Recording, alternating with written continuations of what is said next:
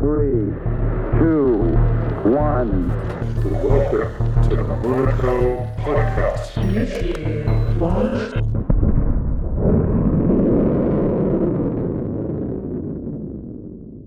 Welcome back to a new episode. Today we have a long-awaited guest joining us, and it's none other than Mat Yarger.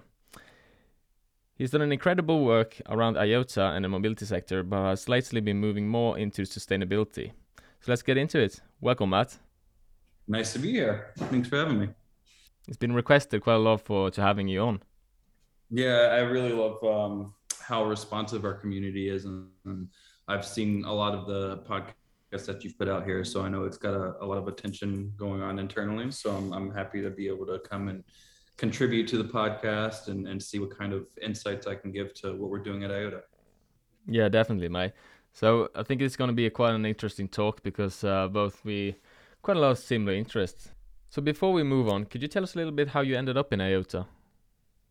Yeah, so I've been with IOTA almost since it was initially conceived and built as a nonprofit in 2017. I started talking with Dom and the rest of the team in November to December 2017. At that point, I was still U.S. government, so I was doing digital forensics for the Department of Defense at that point.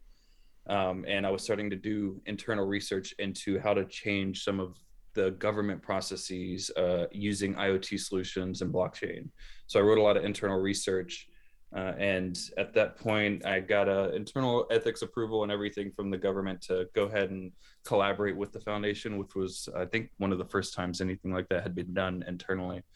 And in May, after doing some of my initial research and reports and everything and having a lot of discussions with the initial team back then, I decided to make that big jump and come to the foundation.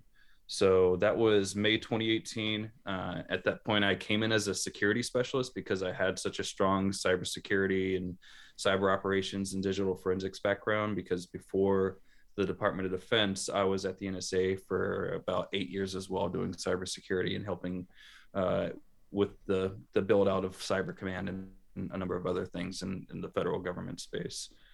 So I've been with the foundation officially, I guess, since 2018, done security and research engineering at that point, transitioned into public sector focus because of the government background, started building out products, helped conceptualize streams and the frameworks, helped write the white paper for identity and build out the team there with Yella, who's doing amazing work. Transitioned to mobility when Anne left to try to maintain the sector and work with JLR and a number of others.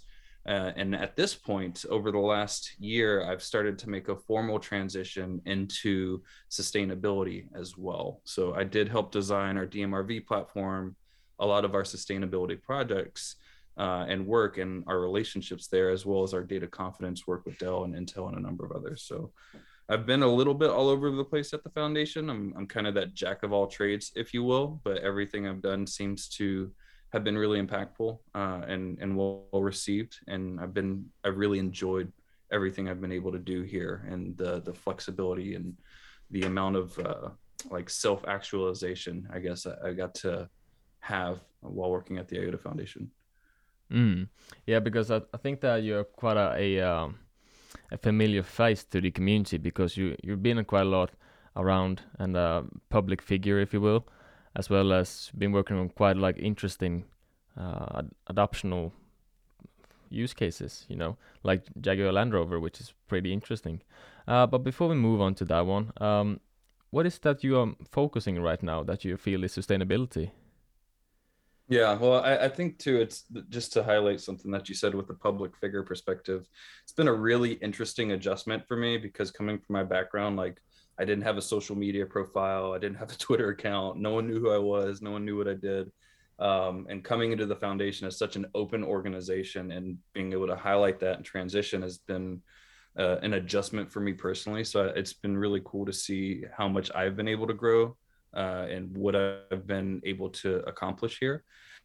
And I think one thing coming from that background is you get to do things that no one else in the world gets to do. And you could do things that have a really intrinsic impact that you see immediately and that have a really big impact. So when I came to the foundation, I think that actually helped guide where I wanted to be internally, because I could have gone in a lot of different directions.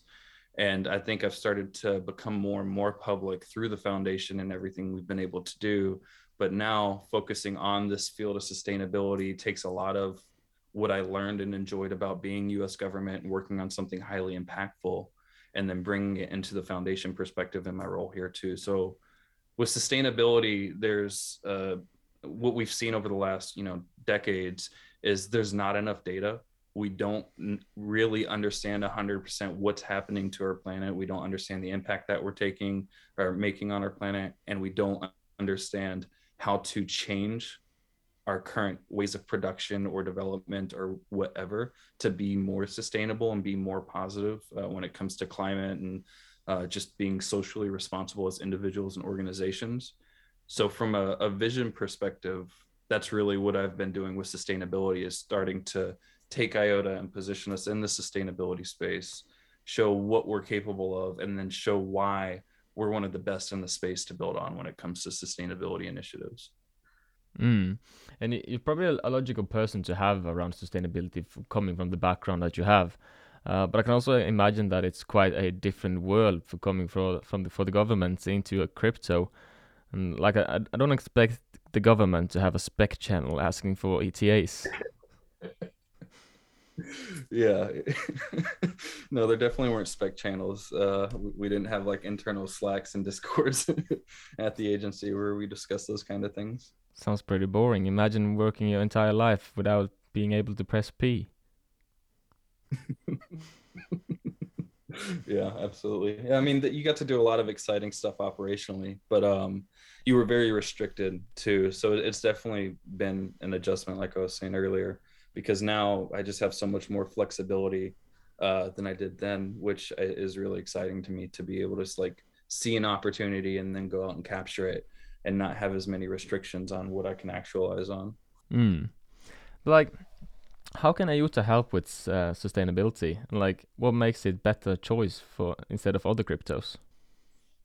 So with IOTA, it was really it's interesting because it was really inadvertent, or like not on purpose in the beginning. We wanted to build something that was focused on IoT, and the requirements for that required us to build something that was scalable, that was really lightweight, that was really energy efficient, and could be integrated into pretty much any piece of hardware that can be made. And over the last 4 years, we've gotten like I can't even calculate how much lighter and more efficient we've gotten from back when we had IRI nodes that weren't just all over the place with their synchronizations and all the issues that they had, down to where we are now with Hornet and B and everything with Rust. So our initial concepts aligned really, really well with sustainability requirements too. We just didn't see it in the beginning. And it's also aligned really well for creating this horizontal solution that can go into pretty much any industry and start to create impact, because we can do data transactions or we can do value transactions. And we have that kind of flexibility to say, hey, you need to verify something, you need proof. We can provide you proof in the data sense, and that data can then be the action or the event that you need to create a financial model behind it. So having that like programmable money conversation, along with the energy efficiency and everything that IoT required, positioned us almost perfectly for the sustainability space. Like, isn't it quite? I can't remember the number, but like, wasn't it you can do like 16 million IOTA transaction for the energy But way use? more than that. Way more. Way more than that. Wow. Yeah, you can do with the original Christmas benchmarking that we did last year, you can do 20,000 IOTA transactions for the same energy cost as a K cup of coffee. So, the little Keurig cups you put in the machine, you pop it down. The Mm. amount of energy that machine uses to brew that cup of coffee, you can do 20,000 transactions on IOTA. On a heavy setup, as I'd like to call it, one that you're doing a lot of proof of work locally on a energy intensive like hardware setup, I think the low number was 600 million transactions for the energy cost of one Bitcoin transaction. If you do an efficient like system design and incorporation, then you can do up to like 2.9 trillion, if I'm not mistaken. Wow, that is And it's actually about to get a lot higher too with the new iteration from what we're seeing. yeah, because they're coming quite a lot of upgrades to the ecosystem now. Yeah. I mean, we even did some internal like math on comparing our post Chrysalis like updates to proof of stake systems. And I know like Tezos is one of the ones that's really efficient in the space. And with what we had seen for their energy benchmarking, you could still do over 500,000 IOTA transactions for the same energy cost as one Tezos transaction. So even compared to proof of stake systems, the way that we distribute and decentralize the proof of work to every individual transaction just scales out the efficiency in a different perspective. And I'm really excited with the reputation mechanisms and everything we have with Mana, because I think it's going to just show that distributing the workload to everybody for like a collaborative consensus, as Hans and I like to call it, is the most efficient way of doing this. Mm. But like speaking about like energy and like wasting energy, the EU has been talking about banning mining. What's your take on mining, and how will that continue down the road? Mining mining is really interesting. So I think one thing that mining has done, and I've seen this conversation in the Bitcoin spaces, is it gives a more short-term return on investment for energy infrastructure. So like for sustainable energy infrastructure like solar or wind or geothermal or hydro or what have you, it's really expensive to build out those solutions. But mining helps factor in upfront how you can have a return on investment in a very short term while building out sustainable infrastructure solutions. However, I don't think there's a long-term play there as much. So it is extremely energy intensive. It's a huge sap on the processor and like CPU markets as well, with the ASICs that need to go into these devices and everything. So there's a massive demand from the silicon side of things to create that kind of hardware. And then we're starting to see the secondary and tertiary effects of that, with vehicle prices of used vehicles being 10% greater than they were new, because the demand is so high, because the supply chains are so constrained with chip supplies. So there's a lot of like secondary or scope 2 and scope 3 effects, as they like to say, around mining. I see in the short term perspective, like how it can be a positive for helping sustainable infrastructure. But I also see how it increases the demand on non sustainable infrastructure like coal and oil and gas and things of that nature if it's not built in the right way. Mm. But like if the European Union decided to ban all mining, what would happen then? Wouldn't it be a full collapse of the entire crypto market? I don't know if it would be a full collapse, but I think it would. What we would see is essentially the same thing that happened in China, where China banned it, all the miners just moved to the U.S. and the EU and other areas. The same thing would happen if the EU banned it, to where there would be a definite impact on the value. But as the hash rate came back, when all the mining organizations started moving to Central and South America and Africa and other places and building on more sustainable infrastructure, the hash rate would come back and the value would come back. But it would definitely be detrimental to like it hitting the goals that a lot of people in those spaces or the Bitcoin maxis think that it should be. And it would extend that time frame for when it's going to hit those kind of marks from their perspective. Yeah. Do you expect the European Union to actually go forward and ban it? Um, I don't know. That's a tough one. Like, I don't know if I would ever be a proponent of banning it, but I think everything innovation comes at a price, and as long as there's checks and balances in place to say, okay, if you're going to mine, these are our requirements, and there's a compliance process here to say if you're mining, at least do it with sustainable infrastructure, and we need a way to verify the infrastructure that you're using. So if you build out a mining farm, but you also, as part of that project, build out a solar farm to supply the power for it, then that's great. When mining is no longer beneficial, you still have a huge solar farm that can contribute locally, and it's already been paid off because of the mining. But it needs to be regulated that if you're going to mine in these areas, this is what's expected of your organization to go ahead and do that. Yeah, yeah, that makes sense though. Um, into probably a difficult question for you, I would imagine, since being part of so much. Like, what is one of the most impressive projects that have you taken part in? Oh man, I really love our digital MRV project. I've been working with Climate Check and others on it since 2019, and just the potential that it has is ridiculous, honestly. Like, I was telling my wife this the other day, and she always laughs at me and thinks I'm full of it. Um, but I can definitely see DMRV as it continues to grow, creating $100 billion in value on the network over the next like 3 to 5 years. The potential and the scale that it has and the problems that it's solving are so intrinsic in the industry and across multiple industries that once tokenization and liquidity and stuff comes into the solutions that are being built in that space, and once we get the agreement and go through this in the process that we are, I definitely see that it could be just a massive asset to one IOTA, but then also just showing that, you know, DLT in general can be good and it solves real problems that you can't solve with centralized solutions, and it can do something that crypto bros and governments and private sector and NGOs can all say, hey, we see what this does and it's a good thing. Let's all contribute and see it grow. So I think that's probably the most exciting. But then it's also just been really exciting with Alvarium and a number of the mobility projects that I've worked on, seeing how they've grown and how their membership has grown under the Linux Foundation, and how the awareness and the demand for them is starting to grow around like cybersecurity solutions and data confidence and all these other kinds of things. So Mm. And like IOTA is pretty involved with different governments around the world. Do you see them taking it seriously when you bring up the climate check and like these absolutely. types of yeah? Yeah, absolutely. So, I mean, the DMRV project is government funded. It's funded by the Canadian government, and it's in collaboration with the Chilean government. So, essentially, what it is we have a few facilities in Chile that the Canadian and Chilean governments are partnered on.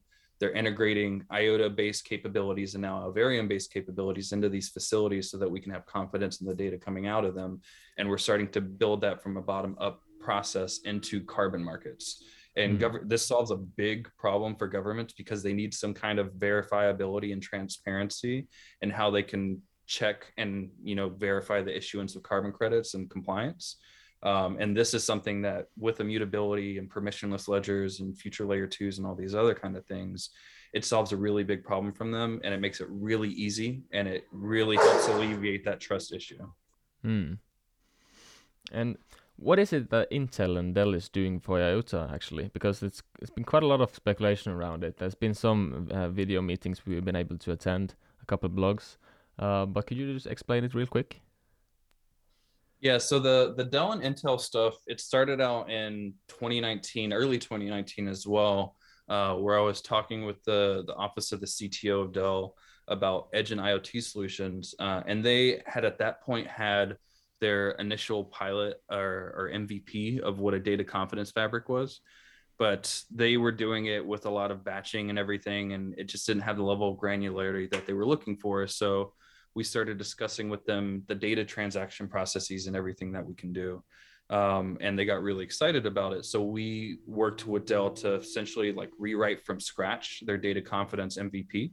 And now it's really intrinsically built on the functionalities of IOTA, and transactions and annotations and all this kind of data transparency stuff. And now we have gotten to the point where you can quantify the level of confidence you have in data at a transactional level, which changes just every kind of operation when it comes to data and using data as a business, because you can start to evaluate, is this good data, is this bad data, is it clean or is it dirty? So the impact that it can have is huge, but it's also a very long-term thing that needs a lot of open collaboration and a lot of agreement. But that has progressed substantially over the last year, because the hard part was getting it through, getting the MVP to a point where we were all ready to open source it, and then getting it under the Linux Foundation. Mm. So we've got it under the Linux Foundation last year, and from that point, the membership has increased. So, I mean, we've got ARM and IBM and a number of others that are involved in the Alvarium project and providing feedback. And so now with Dell, we've started to scope pilots to start to implement it and move it forward. And digital MRV is actually the first one of those. So it's taking data from these facilities that we have in the Canada and Chile projects, and it's quantifying a confidence level in that data. And then that confidence level is going to essentially say, if it has a 90% confidence in this data because it's all automated, it's coming from sensors, there haven't been any hiccups or flags in the data, et cetera. It's all secured, encrypted, using proper encryption channels between devices, et cetera. Has a really high level of confidence. And so that is worth more carbon credits than if it was all manually input into a spreadsheet, or if it was acquired once a year by a guy going down to these facilities and auditing them in person with a clipboard and some paper. Because that would have a much lower level of confidence because there's such a higher margin for human error. So they would get less carbon credits for that as well. So that's gotten a lot of attention internally at Dell. They're going to be making some releases over the coming month that you should see from their official channels. So that's worked out really well. And there's a lot of multi-stakeholder partnership discussions that are starting to ongo as well, which I can't share a lot about, of course, but I'm really excited about how data confidence and sustainability have really started to come together and show a solution for an industry problem, but also something where solutions can be built as services, and traditional tech companies like Dell see a benefit in actually scaling it out from their perspective too. Mm. You named a few of them, like, but could you name the ones that are publicly within the Alvarium project? Can you be more explicit on the question? Sorry. Look, is it other than I know about Linux, Linux Foundation, sorry, IBM, Intel, Dell. Is there anyone else? Juniper's involved. We've talked to Google quite a few times about it as well. Zedata is a huge partner for us there. And so the leadership from Zedata used to work at Dell in the office of the CTO as well. So they're actually working on deploying solutions with us, and we're factoring their contributions through Alvarium and Linux into the DMRV project too. So we're actually working with Dell. The hardware that we have in the second facility is Dell hardware that Dell contributed to the project.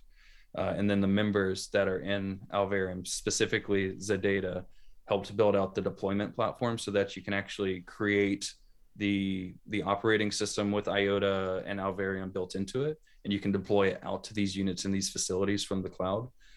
So there's been a lot of collaboration that started to happen there, and it's really helping to see how we can scale out these solutions moving forward too. Mm. Like, how serious is Project Alvarium? Like, I'm guessing it's not like a fun project that Dell does on the weekends. Yeah, no, it's went from a fun project in 2019 to being a much more serious project. So they're going to be presenting Project Alvarium at the Dell Tech World with its own setup and a lot of media content that's going around that. And that's going to be in mid-April, I believe, or actually maybe early May. But they're going to start to release some of that material throughout April, from my understanding too. So they're making a lot of major commitments, and I've talked to a lot of leadership from the architecture side, the security side, and the hardware side, cloud services, et cetera, about Alvarium. So understanding how they can start to implement that into their strategy from what I've seen. Mm. It's pretty cool though that these major companies are actually willing to go public with it. Mm-hmm. Yeah, Like, absolutely. Absolutely. mm. Like, but do you expect Alvarium to go mainstream?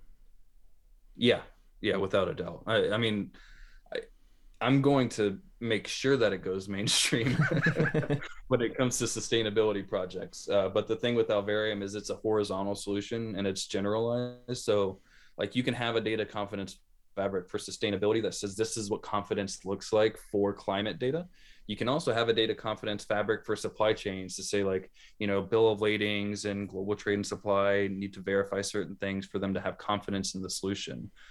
So data confidence needs to be conceptualized on a more detailed and industry specific level to move forward. And we're doing really well in sustainability to show the first iteration of that. But I expect over the next year that you're going to start to see it happen in healthcare for HIPAA compliance. You're going to start to see it happen for GDPR compliance and ensuring that your data is protected and that you have the right checks and balances to provide input on what others do with your data, as well as mobility supply chains and other industries as well. That fits well with my next question though, because that's a when question. Like, when do you believe such use cases for IOTA will be adopted? Like, when we actually see them working on a mainstream level? But what do you consider adopted? Like being actually used by like major companies, like worldwide, kind of stuff, instead of like a test POC in a closed Yeah, so space. outside of the pilot phase, but actually in services. Yeah, Um, I would say that I predict Alvarium to be integrated into services. Probably it'll be testing in Q4 this year, but I think early next year we'll start to really see Alvarium starting to scale out into other service areas as well. nice. That's pretty cool. Though I was expecting quite a lot more time than that. Like, thinking that it's corporate and all that taking a lot of time. I don't think it's going to be like fully extended out to the customer bases, for clarity there, but I think they're going to have initial customers that they're scaling it through, and it's going to be moving past the pilot phases for sure. Mm, that's pretty impressive. Um, so the next question is a question I think quite a lot of people has been asking me about, as well as you, of course. The Jaguar Land Rover, which was a pretty exciting news that they were developing a car wallet, etc. This is one of the use cases that I'm most looking forward to, since I'm quite of interested in cars. Like, can you tell us what it is IOTA and Jaguar Land Rover is working on, and where are we today with that? Yeah, so the Jaguar Land Rover story is really interesting because I think it really highlights the benefit of permissionless innovation. When JLR first started, we didn't actively go out to JLR and say, "Hey, do you want to use IOTA?" They actually came to us and said, "Hey, we built this on IOTA. Can we work with you on it?" So that's one thing that I think a lot of people don't know, but Russell Vickers was one of their lead engineers at that point and integrated IOTA wallets into the iPace. We extended that through the energy traceability pilots in Trondheim. And now Russell has moved over to be the CEO of FMCI, which is the Future Mobility Campus in Ireland. So for the relationship with them, part of what's happened is we went through initial like pilot and MVP phases with them internally. They brought it to us up front and said, "Hey, look what we can do." And we were like, "This is awesome. We love it. We want to help you with it." And we did. We brought them into the Trondheim stuff, and now FMCI is officially opening up within the last month, I believe. So the Future Mobility Campus in Ireland is going to be a regulatory sandbox for the UK to start to see these vehicle to grid and vehicle to infrastructure use cases. Because the one thing with the mobility industry is it is extremely regulated, and it getting these kind of innovative pilots out into the next phases and out of pilot phases into like real production use cases, there's a big regulatory wall there that says we need to see a lot of things before you're able to run this on open roads. Because I mean, you drive cars, and if something that like this goes into a vehicle and creates a vulnerability where you can't control the vehicle you're driving, that's a huge risk. So the risk is really, really high with mobility solutions going out into full production when they're in vehicles integrated like this. But the innovation is definitely really exciting. So Russell has opened up FMCI, so we're looking to hopefully start public testing in the regulatory sandbox there and showing what it looks like in the iPace and maybe some other JLR vehicles, which I don't know if I can disclose. So I'm gonna go on the side of caution there. And then from that perspective, I mean, I was with the Jaguar team and some of their board of directors and leadership in Mexico City like a month ago at the Formula E race. So I flew down there and they hosted me at a race, which was really great of them. And I got to go into detail with a lot of their directors and leadership, saying, "Look, this is what we've done before. We know Russell's moved on. How do we move this forward?" And they have already had an internal team that's been developing and working on things. And they did a whole internal restructure now to focus on new goals as an organization. So that is still moving forward, but it's very much them leading it and us trying to help guide them as much as we can. So they share with us what they're comfortable sharing because they know anything that they share goes public. And they also know the IOTA community really loves any kind of new news. That's true. So it goes pretty big pretty quickly. But the relationships there are really strong. They also had one of their managing directors here for South by Southwest 2 weeks ago, and him and I sat down to lunch and went over it to some degree there as well. So we still have a lot of plans in the works, and hopefully we can start to be more public on that over this upcoming year. Mm. We have seen like other types of mobility projects like Mobi. We had a couple others like an Audi working group, if I don't remember correctly. Also, like BMW has been around the space. We remember some picture, but that's like years ago now. Do you see an increase from the general mobility sector that they are interested in starting using this technology? I think the interest is there, but the problem with the mobility industry is it's going through a renaissance in its own right, thanks to electrification. So all of the funding in the mobility industry is 100% centralized for the most part when it comes to innovation on electrification and sustainability, which if we go back to what I was talking about earlier, sustainability is a really big area for us now. So there could be connections that can be made there moving forward. And we've had a lot of sustainability discussions with OEMs, both US, European, and Asian, or I guess not both, but all three, in all three major production areas. So it's interesting. I've seen a lot of testing. I think the testing's actually decreased pretty substantially over the last year because the goals for electrification and sustainability are becoming much more prominent. And so the organizations are seeing a lot more pressure to focus their innovation on converting to electrification instead of innovation from the software side. But we've had a lot of really great discussions on mobility services, mobility data services, enabling services directly from vehicles. I've still had a lot with the infrastructure side of things around how to pay for tolling, parking, EV charging, and then also from the sustainability side on how do you verify battery health, how do you verify the battery state when it comes to a vehicle's end of life and recycling the batteries from an electric vehicle, and then how do you do what we did in Trondheim in Norway with JLR and the iPace and show the ability to trace energy for sustainable energy traceability and say, I only want to charge my vehicle with energy from sustainable resources, and I want the ability to actually see that. So we've had a lot of discussions on that too. But as I was saying earlier, it's a very highly regulated industry, and you need the right use cases to get through those regulatory hurdles to move into the other kind of things that we all look for from the crypto side with services and payments. Mm. Like, if we just speculate like wild here, I would imagine that if a car were to use cryptocurrency for paying for like charging and gas and toll and whatever, parking, I would imagine that that's quite a lot of years down the road before we actually see it live. Don't you agree?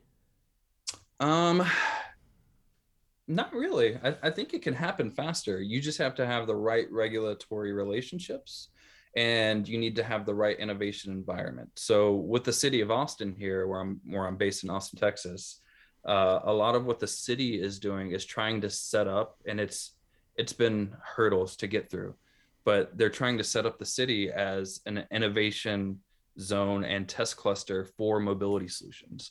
So if a local city says, hey, we're willing to establish a regulatory sandbox, you can come test token use cases in this area, then that's something that's definitely on the shorter term. I don't think that's 3 years out. I think that's maybe a year out, tops. It might be sooner than that, depending on how fast things move. Mm. But then other things like FMCI, those are areas that are approved now as regulatory sandboxes, and you can start to actually test payments between vehicles and infrastructure directly and start to plan and strategize on scaling that out to production. But you have to have that kind of space where you can bring regulators together and say, look, here's our innovation lab, essentially. This is the impact that it's making. This is the positive side, and this is the negative side, and this is why we want to push it forward. That then informs regulation and allows it to start to scale out the testing and the innovation. Hmm. About the Texas smart city stuff, Is there any like updates incoming there? I don't think I've seen anything for a bit. Yeah, we should have some updates, hopefully over the next 2 quarters. We have some projects.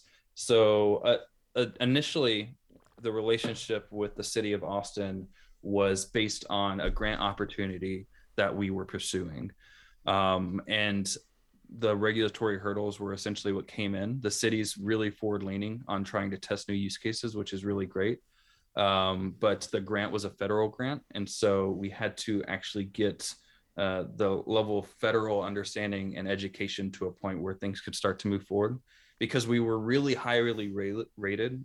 We submitted a grant for autonomous and connected vehicles testing and infrastructure with the city, and it was really highly rated. There were 80 different submissions, and I think we were one of the top 6. We were actually technically rated number 1, from my understanding.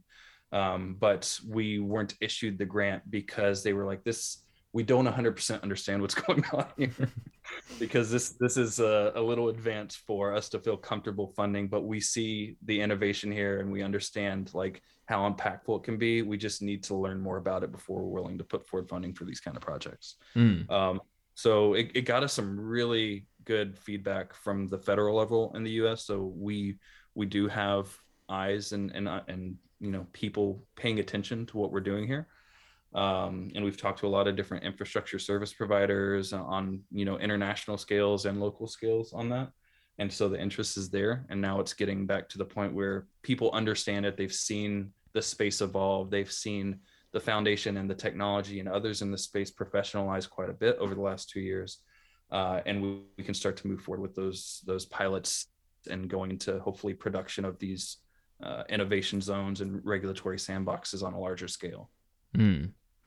But within your space, like with sustainability, what is it that you're looking forward to now that IOTA is more focused on the crypto space than it has been earlier? So the one thing I think I'm really looking forward to with the crypto side is feedback loops, really simply put. Because what we're doing, and I don't know if everyone's seen this yet, but we did receive a $1 million grant from google.org, which is the foundation side of Google. And that's for our collaboration on digital MRV with Climate Check and now Gold Standard. So one of the things we're doing with that is we're starting to open up this conversation, and we're looking to actually start establishing what does tokenization in the climate sector and sustainability sector look like, and what's the right way to do it and what's the wrong way to do it. Because a lot of people are experimenting in this space, but it can be really detrimental to carbon and sustainability markets if it's done the wrong way. And then we can get regulatory backlash, which is the last thing that we want to see in this space. This is something that needs to innovate quickly to be able to address climate problems that we're seeing on a global scale. So we need to make sure that we're really addressing these kind of things up front. So I think with the foundation's focus now towards smart contracts and DeFi applications and things like that, it's going to have a really profound impact on sustainability and sustainability assets and ESG investments and things of that nature. So I'm excited to see our ecosystem start to grow and accelerate in that space. And then I'm going to continue to do what I've learned that I'm really good at, is get regulators and get NGOs and get private companies at big scales to understand how they can start to work with us to test these things out, and then how they can guide the crypto space to say, this is what we think is the right way and the wrong way, so that we can look at that and say, all right, now we know our guidelines, or what our playbook needs to look like. Like, let's go through, build this out and scale it quickly, because that's what we're good at. Like, is there any of the partners now waiting for Shimmer and Assembly before they can move on, or is everything still going strong? In the sustainability space, I don't think anybody's waiting.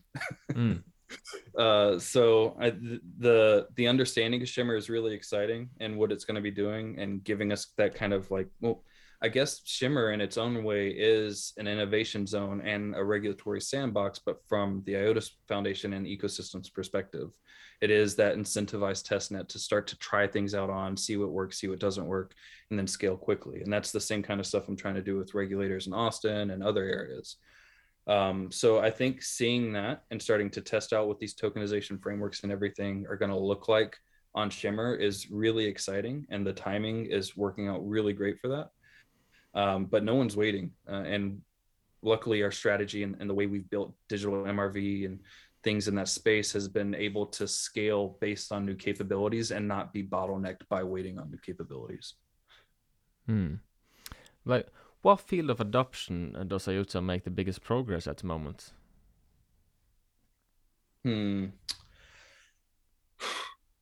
mean, the NFT space is kind of nuts. Yeah, it is. It's been amazing seeing DAOs, open governance, like open regulation start to happen. So I think industries like the governance space and the ability to get feedback from an open community and build incentives for an open community with DAOs and things like Soon Labs and the Sooniverse are doing, and other guys in the space and other groups in the space. I think that's just moving extremely quickly.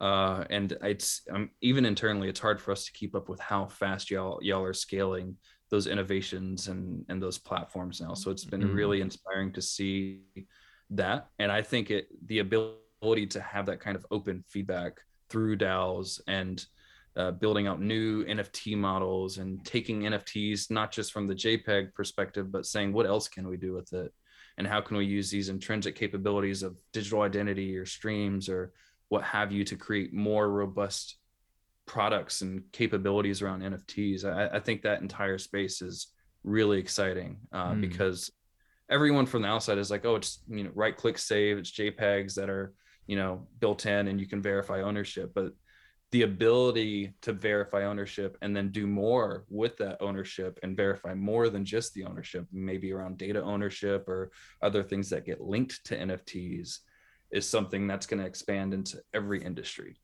So with IOTA and the feeless nature, and then in the future, even with Mana, like as long as you have your storage deposit, it's still going to maintain its feeless structure. You just have to say, hey, I'm an active member of this community. I have this much in my wallet. You can verify it. It's my storage deposit, etc. So you still get to use that feeless and microservice or micro payment capability that we've always had. But I think tying that with identity and being able to verify who you are, doing voting mechanisms is going to just create an amazing amount of tools that aren't just native to IOTA, but that show what IOTA can do for Ethereum and Cardano and Solana and other ecosystems that don't have those unique functions that we do as a protocol. Yeah, and I also saw a new NFT project just came now.